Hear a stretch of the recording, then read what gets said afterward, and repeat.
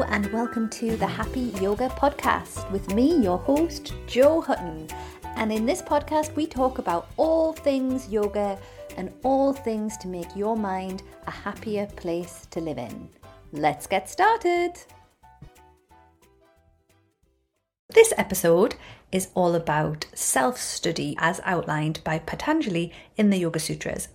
If you have no idea what I'm talking about, you need to go back and listen to the previous episodes, especially episode 1 and 2, because then you'll be up to speed, because I can't go over it in every episode, otherwise people will find that really boring. So this episode is all about self-study, and this is a really big one because it's not just the study of yourself, it's also the study of what is the self. So I assume this episode may at points be a little bit mind-bending. I know that I find it a little bit mind-bending when I start trying to think about what myself is. Strap in. I hope you enjoy it. As always, thank you so much for listening.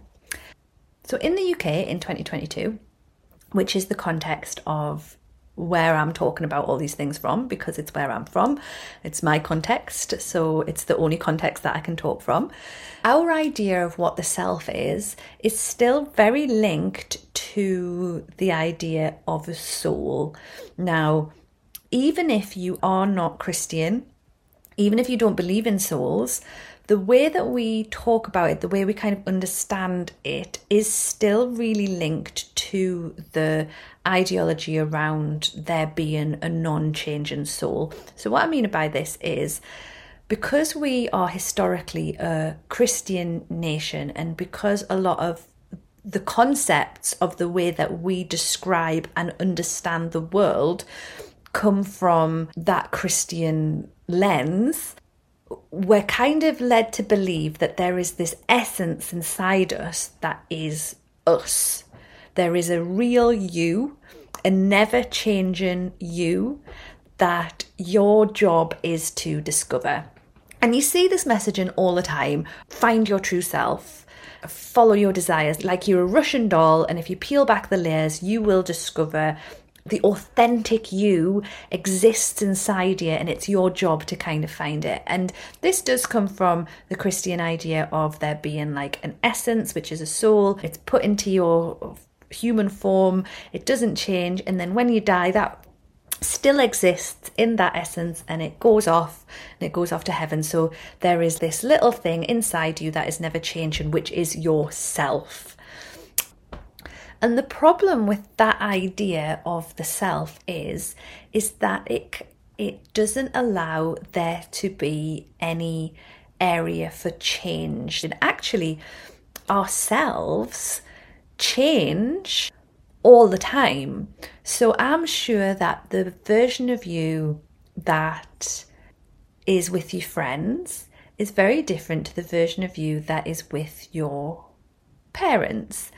And I don't know if anyone's had the experience of moving countries or moving cities or finding themselves in a completely different context and finding that the way that they behave and the way that they feel is different depending on the context. So instead of this idea of there being this fixed self, I find it useful to think of the self as a ever-changing thing depending on the context that we find ourselves in.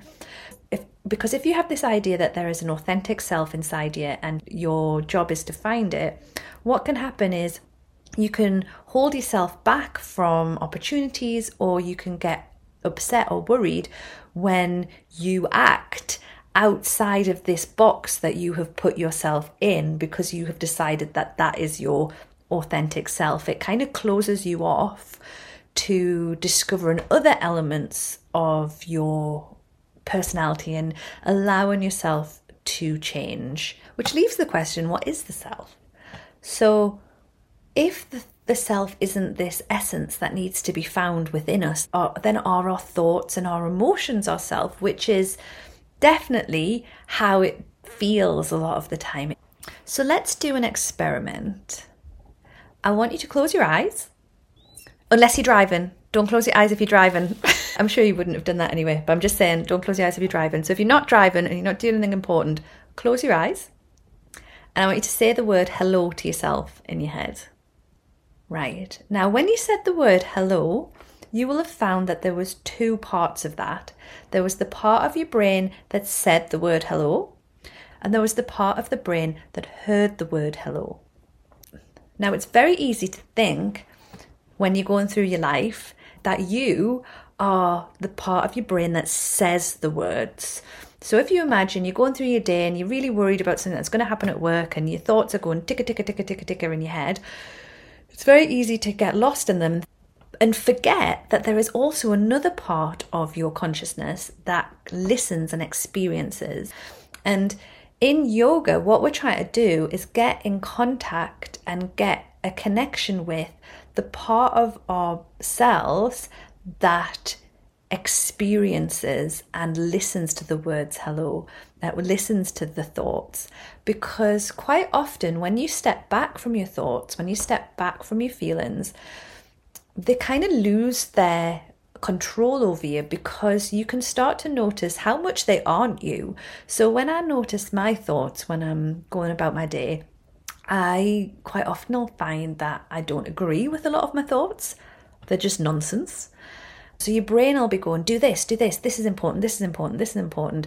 And when we get stuck in our brain, when we get lost in our thoughts, when we think that that's the only part of us that exists, we think that that's the most important thing, and we're kind of being pulled from place to place by our thoughts, rather than when we sit back and we notice our thoughts, then we're able to have a little bit of distance from them, and then we can decide if we act on them or not. So it's like we're not controlled by the thoughts, we have some control over them, if that makes sense. We are not being led by our emotions and our thoughts.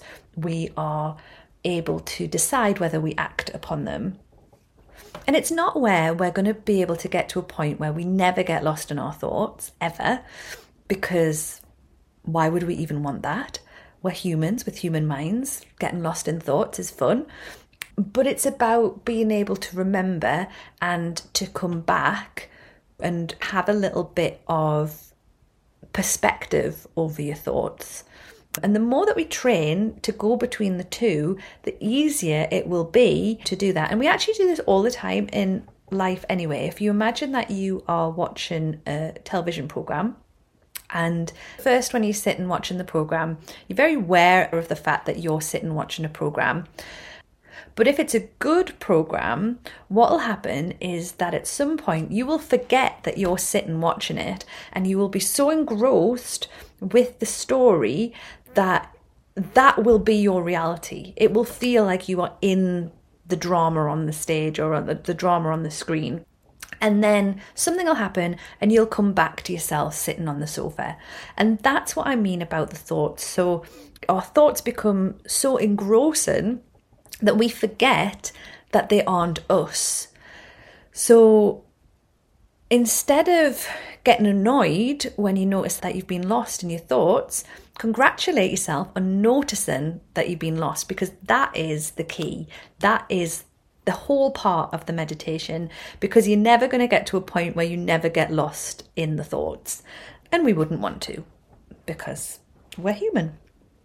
And also we pick up other people's habits. So the people that we hang around with, the people that we spend the most time with, we will pick up their thoughts too, which sounds like a really strange thing to say. But if you live with somebody who always says a certain thing at a certain time, you will think that next time you see it. So an example might be, if your mother always says that every time she drives down a road, she says, oh, that used to be the old cinema. The next time you drive down the road, you'll see it and you'll think, oh, that used to be the old cinema. And that's an example of a thought habit that doesn't really have any consequences. But this can happen with judgments as well. So we can get this from people, but we can also get it from society as well. So if we live in a very judgmental society around women's bodies, which we do, I'm using that as an example because it's a very prominent example, we will internalize those messages as our own thoughts. So we will have the thoughts even if we don't agree with them on a logical level. So if we have lived in a society that tells us our whole lives that belly fat on a woman is unattractive, it is perfectly normal for us, when we see it, belly fat on a woman, to immediately, our first thought to be, oh, that's unattractive. Even if we actually don't believe that.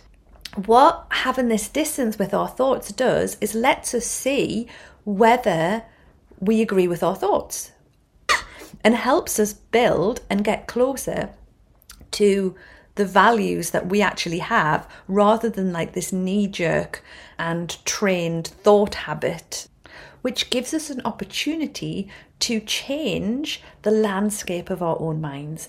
Because if we believe that our thoughts are us and they're always correct, then when we think something, we're going to think that's correct. And actually, a lot of the time, we don't think that.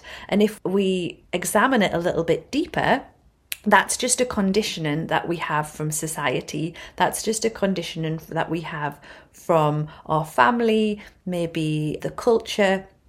And if we give ourselves space to explore that, then we can come up with alternative ways that actually make us feel more comfortable and happier. And that is self-study. It's not this individualistic search for the authentic self. It's about understanding how we are built up. I would love to know your thoughts on that, and I will see you in another episode soon. Bye. The Happy Yoga Podcast was brought to you by me, Jo Hutton. And don't forget to follow us on Instagram, and you're always welcome to join the community. So follow the link in the show notes if you're wanting to be part of the community. Bye.